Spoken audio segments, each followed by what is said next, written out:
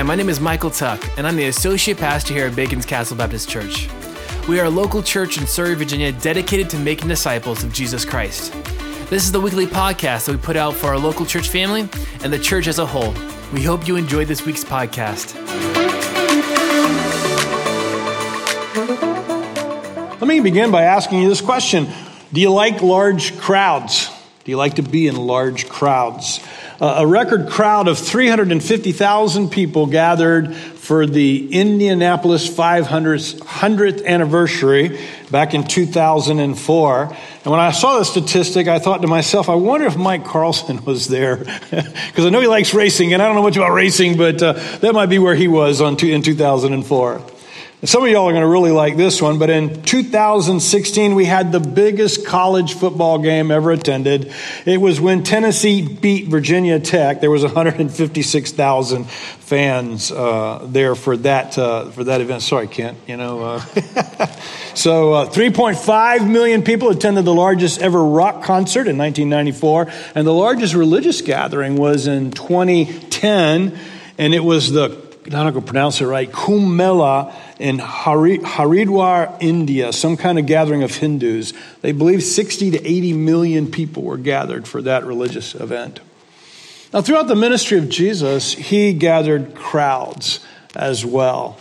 In fact, to the casual observer, we might think that everybody in that crowd was the same, but they weren't. They were different, and Jesus knew the difference. So there was the crowd, and then in the crowd there was the committed, and then among the committed were the ones that he would call out to be leaders.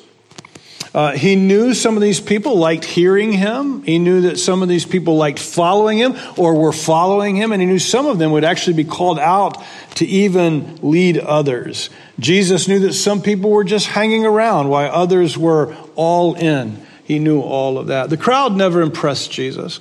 He was never impressed by the crowd. In fact, it didn't make him feel any better about his ministry. I think a lot of times in our American Western culture, the bigger the crowd, the better your ministry. Or the bigger the crowd, the better you are at whatever you do. But that's not how Jesus felt. He was never interested in building a crowd. As a matter of fact, if you think about it, he was always trying to minimize the crowd. He was always telling people when he did these marvelous, miraculous things, he would say, please don't tell anybody what's happened to you. And the reason for that was, I believe he was trying to minimize the crowd. What Jesus wanted was not a crowd, but he wanted disciples. He wanted people to trust him and to follow him. He wanted people to know him for who he is and was and is, okay? So this morning in our study of Mark, we're going to look at these three groups of people. Jesus attracted a crowd. He would call his disciples out of the crowd even, and then he would appoint leaders. So we're going to look at those three groups, and then we're going to look at some present-day application from those three groups. So let's start with Jesus attracts a crowd. We're at chapter 3, verse 7 in our study. Jesus withdrew with his disciples to the sea, and a great crowd followed him from Galilee and Judea, Jerusalem and Idumea, and from beyond the Jordan, and from around Tyre and Sidon. Now, scholars believe that this crowd was maybe larger than 10,000 people. I must confess that I didn't follow the train of thought to figure out how they came to that number, but they believe it was a huge crowd. They came to see Jesus. They came to hear Jesus. They actually came to meet Jesus if they could. They came from as far or as close as 5 miles away. They came from as far as 80 miles, which 80 miles might not seem much to us today, but that was days of walking. There was no train. There were no buses. There were no cars in those days. They came from Gentile areas as well as Jewish areas, though most everybody believes that the people that came were all Jewish. In other words, Jesus isn't at this point attracting Gentile people to his ministry in any kind of number, although I imagine Gentiles who lived in vicinities or areas might have come if they heard the things that Jesus was doing. But most people believe these were Jews that had been dispersed into these Gentile areas. The big thing Mark is describing, lots of people in crowds, this wasn't very positive. For us, it'd be positive, right? But in this particular situation, it's not positive. It's not positive for a couple of reasons. One is that how do you feed a big crowd? When you get thousands of people and there's no Food Lions or Kroger's down the road, there's no restaurants, how do you feed so many people? But there was another issue also, and that was that crowds were very, they were a very negative thing for those in power and those in authority.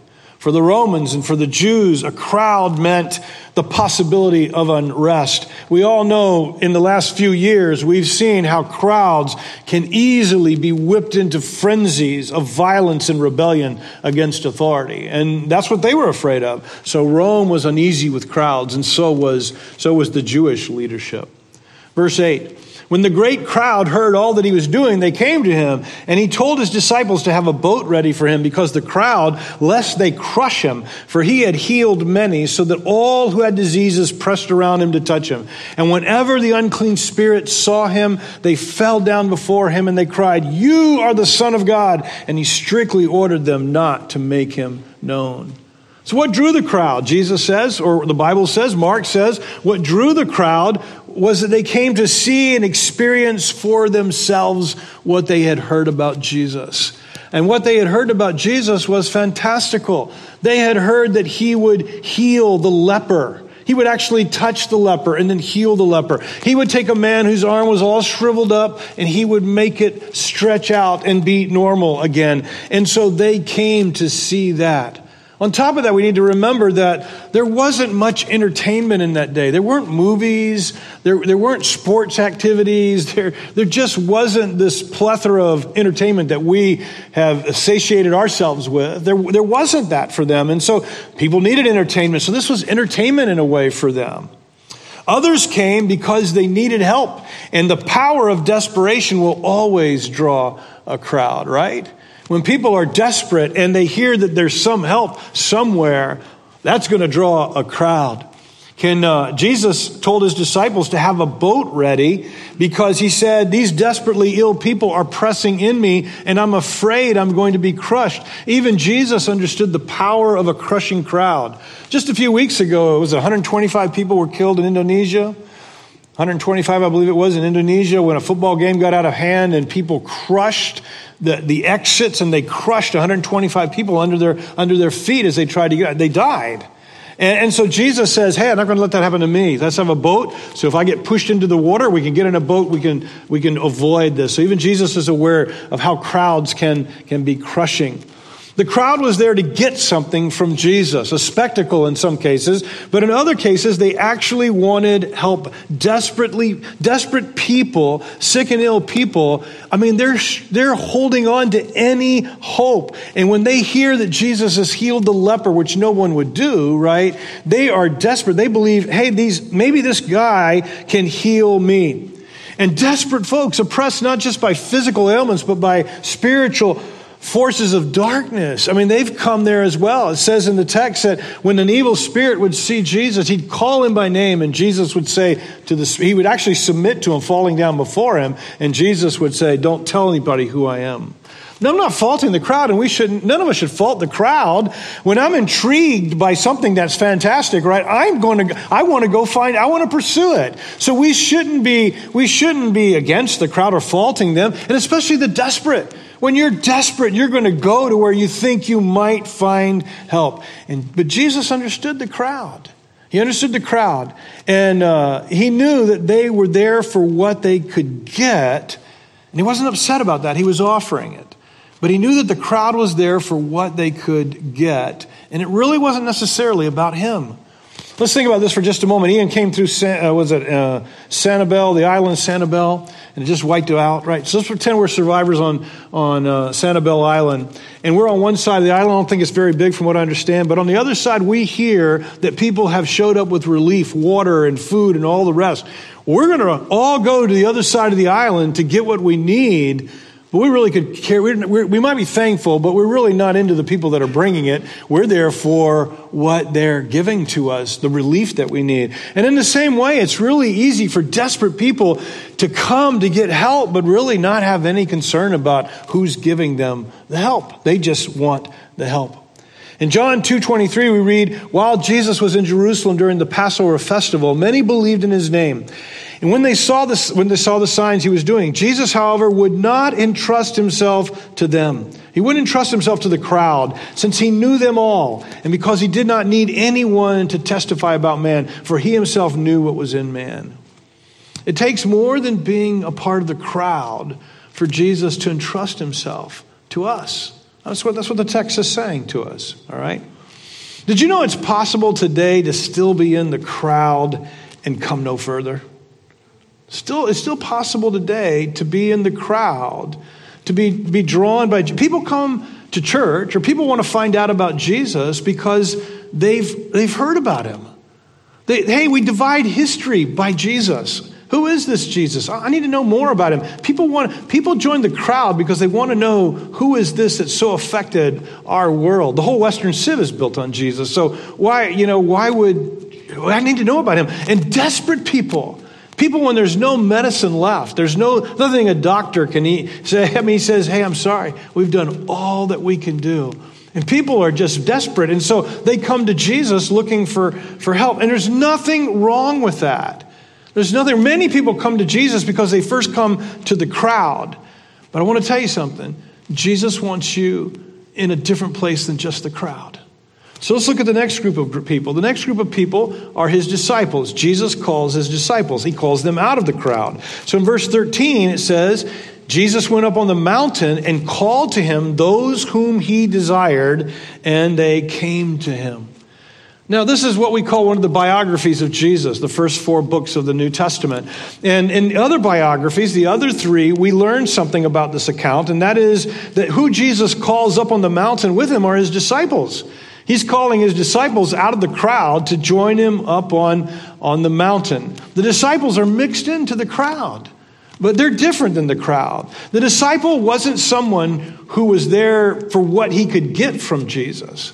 The disciple was there because he wanted to be with Jesus. Not because of what he could get from him, but what he might learn from him. He wanted to be near him. He wanted to be like him personally. He was following Jesus because of who Jesus was and what he might learn from him. A disciple was a learner. A disciple was a pupil. A disciple was a follower. And so when Jesus departed the earth, listen to me, when Jesus departed the earth, he left a commission to his disciples at the end of Matthew, and it's one of our favorites, right, as believers.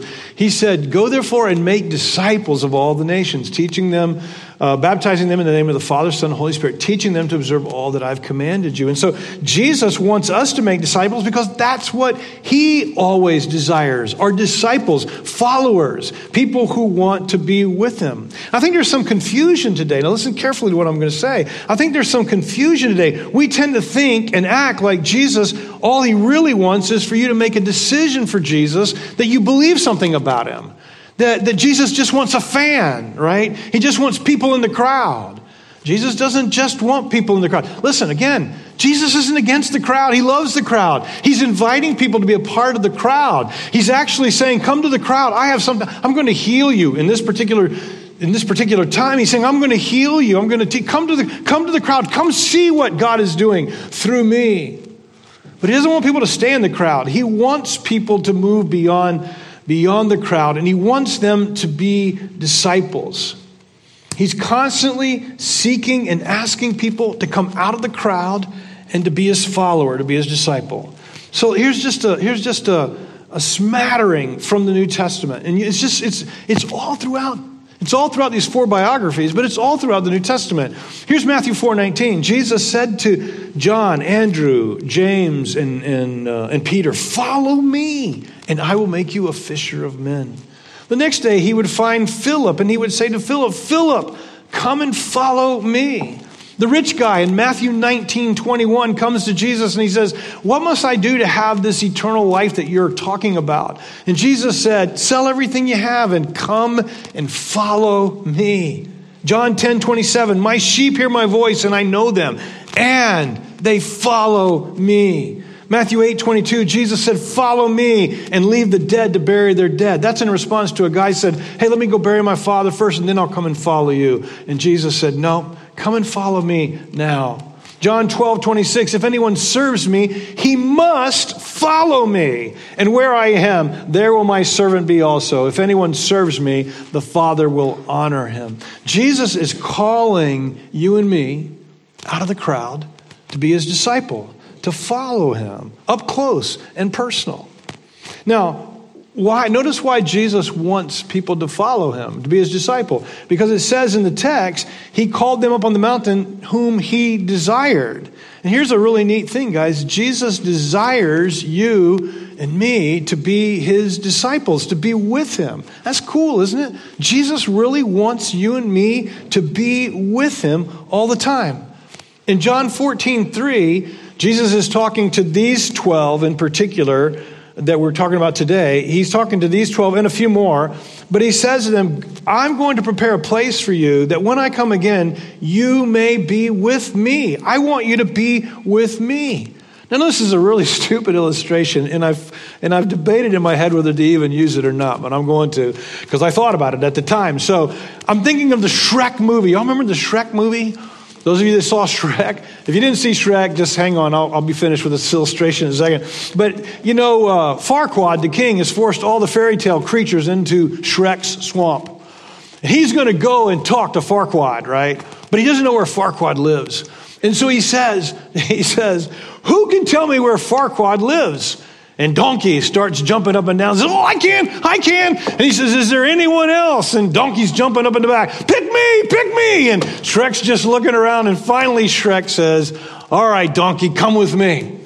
Shrek was reluctant to take Donkey. But here's the thought I had. God isn't reluctant to take you as his disciple. I know, stupid illustration, isn't it? But I'm telling you, that's what I thought of at my desk. It was Donkey jumping up and down saying, take me, and Shrek not wanting him. And God, on the other hand, is saying, be my disciple. Jesus said, be my disciple. And in the movie, if you go watch it, right, all these other people are trying to volunteer and other people are keeping them from volunteering. Hey, guys, Jesus wants you to be his disciple. He wants you to come after him and be his disciple. Why? Here's a couple of things that immediately came to mind. And this is good, not Shrek. John 5:40, yet you refuse to come to me that you may have life. The reason why Jesus wants you with him and to be his disciple is because that's where you're going to find life. You're going to find life in Jesus. And Jesus said you're going to find abundant life in me and you're going to find eternal life in me. You're going to find abundant life. Jesus wants to give us the kind of life, I believe, that fills my heart, that gives me joy, that gives me peace. He wants to give me a kind of life that all of us desire. And I'm not talking about everything going well. I'm talking about something in your soul that... when I was having a conversation with someone earlier this morning, when Jesus asked Peter and his disciples, are you going to leave me too? And remember they said, man, where else are we going to go? No one has the words of life like you do. In other words, Jesus wants to give us abundance. Jesus said, I've come that you might have life and that you might have it abundantly. So there's this abundance in life now, but there's also this eternal life that we get to actually live forever. And I realize that we're all going to die, but the Bible says, though we die, yet shall we live. We will rise again. We will rise. And I know that is so fantastical, but that is what Jesus promises us, that one day all the tombs will open and everyone who has put their faith in him is going to rise to live again forever and ever and never die again. And that, my friends, is why Jesus wants you to be with him, because he wants you to have eternal life with him and be with him. And then here's another one that came to mind. Matthew 11:28. Come to me, all you who labor and are heavy laden, and I will give you rest. Come be with me because I want to give you rest. This kind of goes back to the abundance of life, doesn't it? But I want to give you rest. It's Evan. I wrote it in my notes. I can actually write in my iPad, and I wrote it in my notes. I want to give you shalom. I want to give you this rest of your soul. I don't know if you've seen it yet, but remember a few weeks ago, Meredith sang for us, God settle my unsettled heart. Well, Michael's fixed it, and I posted it online. You should watch it. You should watch it every day for a while. But in that song, she sings, God, settle my unsettled soul. And that's what he wants to do. Being with Jesus. Kelly did it. I just saw Michael pointing at Kelly. So anyway, it is what Jesus, why he wants you to be his disciple, because he wants to settle your soul and give you rest.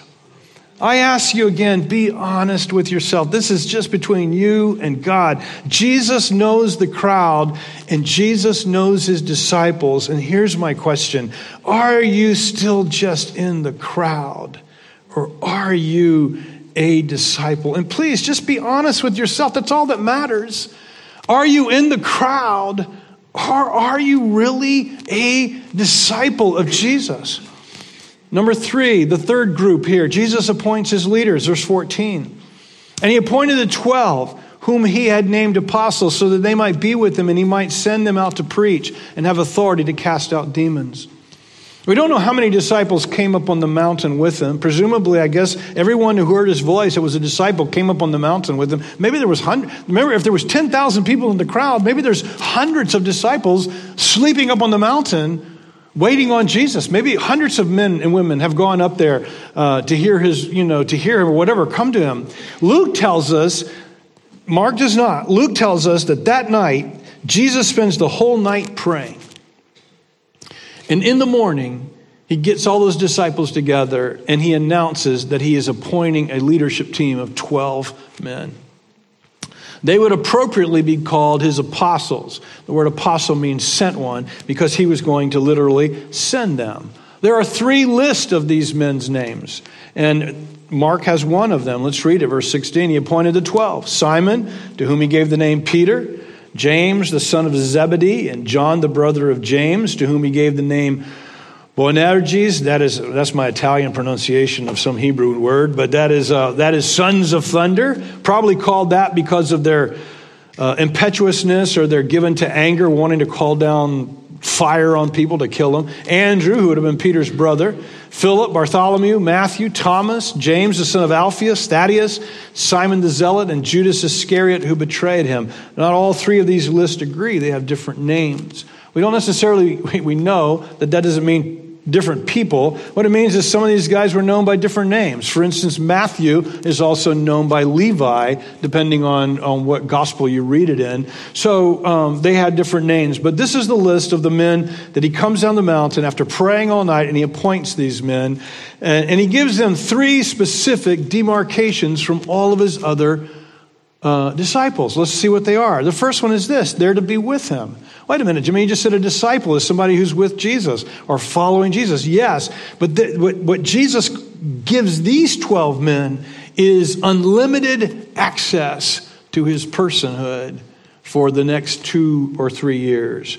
In other words, wherever Jesus went, they were going to be with Jesus. We've heard of people following celebrities, right? You've heard of that, right? For wherever celebrity goes from this city to this city, people follow them around. Well, these guys are not, they're with Jesus 24/7 unless he's sending them out. And he's giving them access to himself that others aren't going to have. So they're going to travel with him, they're going to live with him, they're going to eat with him, and they're going to be a support team.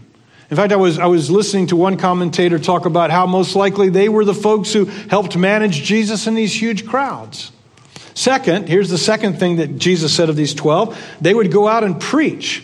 Later, Jesus would send 70 disciples out to preach. But right now, he's starting with these 12, and he's calling them apostles, and he said, you're going to go out and preach. And they're going to preach the good news of the kingdom. They're going to go out and tell everybody, the kingdom of God has come. The king is here. We're representing him. And he's asking you to be a part of his kingdom.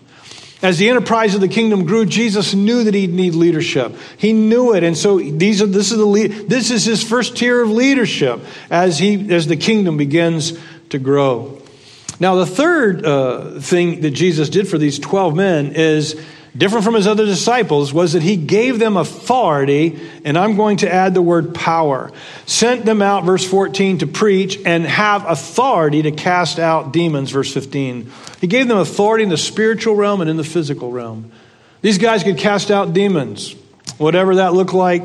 However that was, they could recognize it, they could do it. They had authority to heal in the physical realm. They could say, be healed, and they were healed. Jesus gave them that authority. But he also, I want to suggest, gave them power.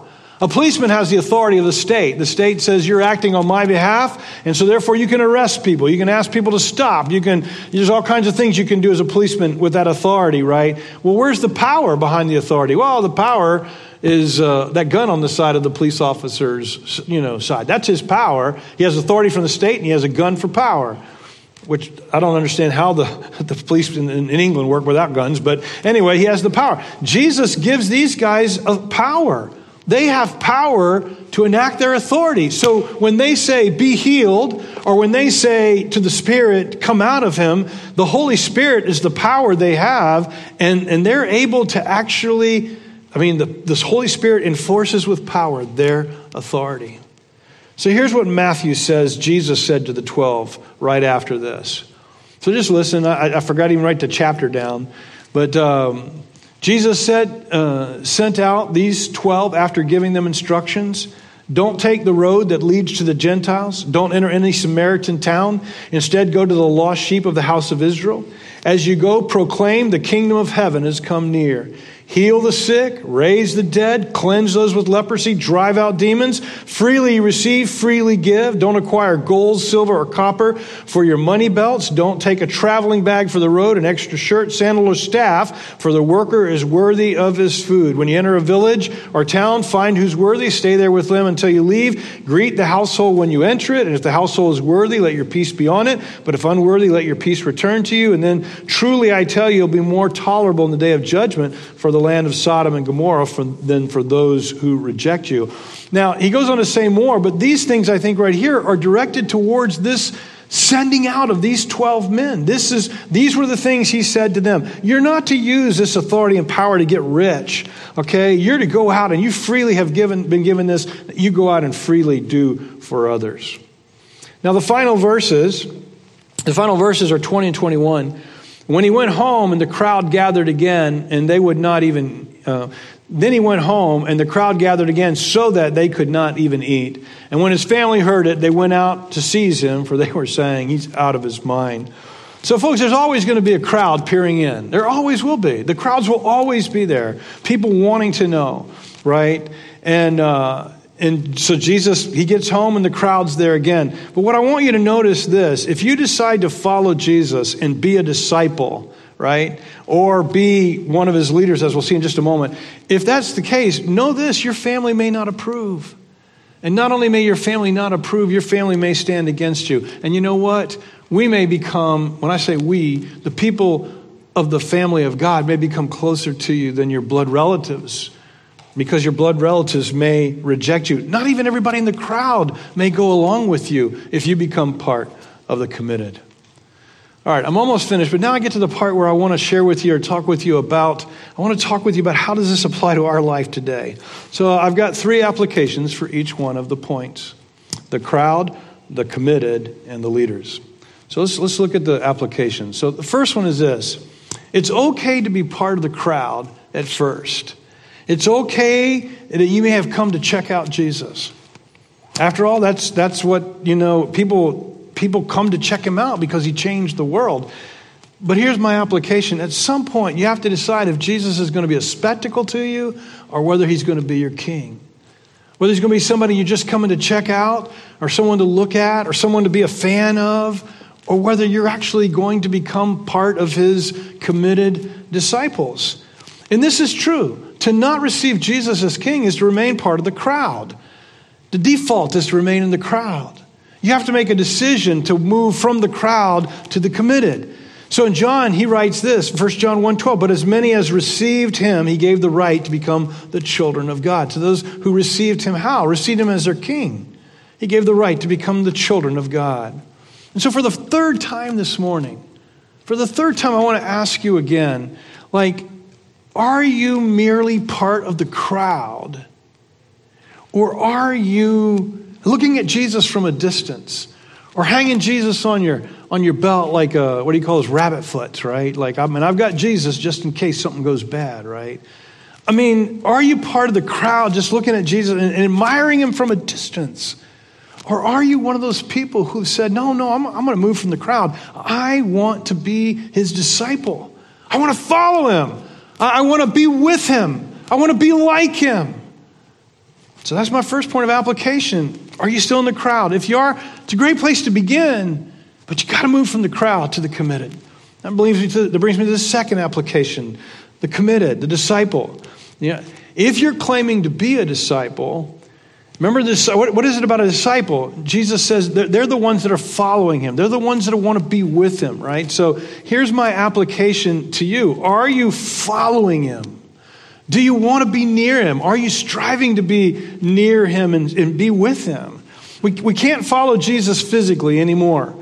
In some ways it was sort of maybe a little bit easier then. I mean, you could see Jesus, talk to him, hear him with your physical, audible senses. You could, it was just different, right? So we can't physically be with Jesus anymore, but I do believe we can still follow him. So let me give you 3 ways that if you're going to be a disciple, I really believe you need to follow him this way. The first one is this. You need to be near him spiritually. We talked a lot about this a few weeks ago. I can't be near him physically, but I can be near him in my heart. I can be near him spiritually in my inner man. I can invest part of my day to be with Jesus heart to heart, right? I can spend time with him. And a couple of weeks ago, we saw how that's what Jesus does every day. Every day he pulls away it seems like. I remember I tried to make a case it was every morning, but I couldn't. But it seems like every day anyway, Jesus is pulling aside to get with God. And remember, he's a physical being at this point. The Father's a spiritual being. He's pulling aside to spiritually meet with God the Father every day. And I'm telling you guys, that's what we need to do if we're going to follow Jesus. We need to pull aside spiritually and be near him spiritually. So grab your Bibles every day. I suggest it's every day. Grab your Bible. Hear from him. Talk to him. Try to listen to his voice in your heart. Try to listen to him speak to you through his scriptures. Hear what God is saying. Now, the second way to follow him is to learn from him. So draw near him and then learn from him. Be a learner. Focus on reading the biographies in the first 4 books of the New Testament. And then move to the other books which help understand the biographies. See what Jesus is doing. Understand it. Let him tell you. Let him show you how he wants you to be. Get your worldview from Jesus. Get your view of what's right and wrong, what's more. Listen, our culture is standing in opposition to what Jesus and the Bible says as to what's morally right. Learn from Jesus. Don't get your right and wrong from culture. Get your right and wrong from Jesus. Now, anyway, I've said enough there. And the third thing is we follow him. Okay, so we follow him by drawing near to him spiritually. We follow him by learning from him. And thirdly, we follow him by doing what we're learning. There seems to be such a disconnect in our Western church between following Jesus, between what Jesus says and our actually doing it. And listen, I'm not pointing fingers at everyone else. I'm talking about us in this room even. It's really easy to draw a disconnect between what Jesus says is right and how we should be and what it means to follow him and then what we actually do. So we know what God says about sexual morality, but I'm telling you, the church is just living very opposite of that. We know what God says about greed and riches, but we live in opposition to that. We know what God says about the poor, about the aliens, about all kinds of things, but we seem to distance ourselves or disconnect ourselves from those things. We know what God says about patience and kindness, and we have anger issues or we're harsh, and we chalk it up to, well, that's just the way I am. No, folks, listen, we need to be changing. We need to be becoming like Jesus, right? That's what it means to be a disciple. So my application for you this morning is, and Chris, I just saw you, and that's what you were talking about in Sunday school class this morning, about all the commands of Jesus that he's given us, the things that he desires of us. Hey, we as a disciple, I need to be doing those things. Implicit in the command to teach his disciples is to observe. They are to do, they are to live. So if this morning, if you are a disciple of Jesus, if I can bump you off an apathy towards spending time with God, if I can just bump you off that a little bit, if I can nudge you in the direction of wanting to learn from Jesus and stop taking your cues from culture, but learn from Jesus and from what he told us. And yeah, so a lot of people tell us, well, Jesus didn't say anything about this, didn't say anything about abortion, didn't say anything about homosexuality. Yeah, absolutely. He may not have mentioned those topics personally, but that doesn't mean that what Jesus said doesn't speak into those cultural issues that are so real for us today. And so you need to figure out what is it that Jesus is teaching and then do it. So I can nudge you in the direction of wanting to be a learner. That's what I want to do. And if I can prod us into greater obedience, and this isn't just for everyone else, this is for Jimmy, and this is for you all. If I can prod us into greater obedience to Jesus, that's my goal. And then the third point, my third application is this. God has chosen some of you and is seeking to appoint some of you as leaders in his kingdom work. God has chosen some of you. He's gifted you and he's called you to be leaders. When Jesus returned to heaven, Paul wrote this. He said, Jesus gave some to the church, to God's people, to be apostles, some to be prophets, some to be evangelists, some to be pastors and teachers, to equip the saints for the work of ministry, to build up the body of Christ until we all reach unity in the faith and in the knowledge of the Son of God, growing into maturity with a stature measured by Christ's fullness. God has called some of you and gifted you to be leaders. In the book of Romans, Paul says, talking about spiritual gifts, there's a gift of leadership so that you can lead with diligence. Now listen to what I'm going to say right now.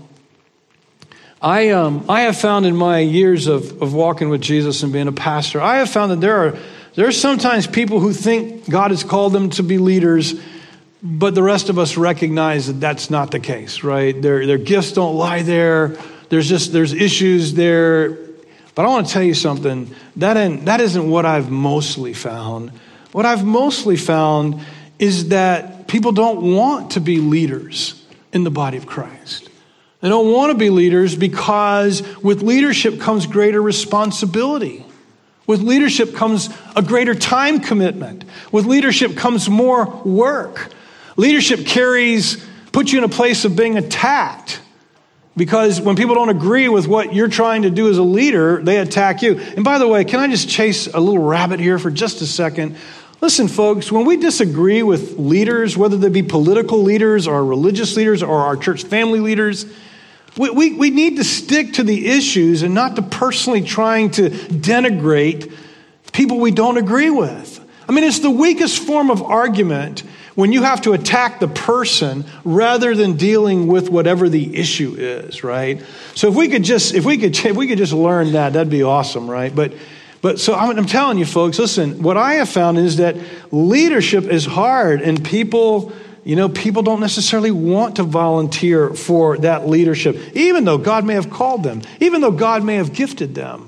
They don't want to do it because it's too hard. I've got too much on me right now. But Jesus, here's my application. Jesus is calling some of you disciples to be leaders. And I don't just mean in the pastoral or missionary realm, but I would say that too. Maybe God is calling some of you to be pastors. Maybe God is calling some of you to be missionaries. I mean, God's already called some from our church family to go as missionaries. And so maybe God's calling some of you to go as well to that, or to be pastors, or maybe he is. But I'm telling you, there's so many other levels that we need leadership at if we're going to flourish and be the kind of church that God wants us to be. It's not just at the pastoral level that we need leaders. It's leaders at all levels. All levels. And in Peter, in his first letter, he's talking to the elders and the pastors. And this is what he says to them. He says, man, thank you for leading. Thank you for laying down your life in service for the kingdom. And then he says to them, let your motivation never be money. Let your motivation for leadership never be money. And then he says this, but rather you should desire to be an example to everyone of Jesus. And that's the kind of leaders we need. We need servant leaders. We need servant leaders who will set us an example of what it means to be all in with Jesus and following Jesus. So, my time of leading us as a family is coming to an end. And God's going to bring us another lead elder pastor at some point. But the health of our family, and I don't mean immediately, I'm just saying it's coming to an end. I'm getting old. I told Earl I'm an old man. He said, Jimmy, I'm an old man. I said, well, we're both old men. You're just an older man. You're just an older man than me. But the health of our church family has never rested on my leadership in this role that I've had. And it's not going to, the health of our family is not going to rest on whoever follows me at some point in the future as our lead elder pastor. The strength of our family for the future will be found in many of you rising up and being leaders in our church, in ministry and service, setting the example for us, taking the lead. Taking the lead. God is calling many of us to servant leadership. So equip yourself. Avail yourself to be that leader.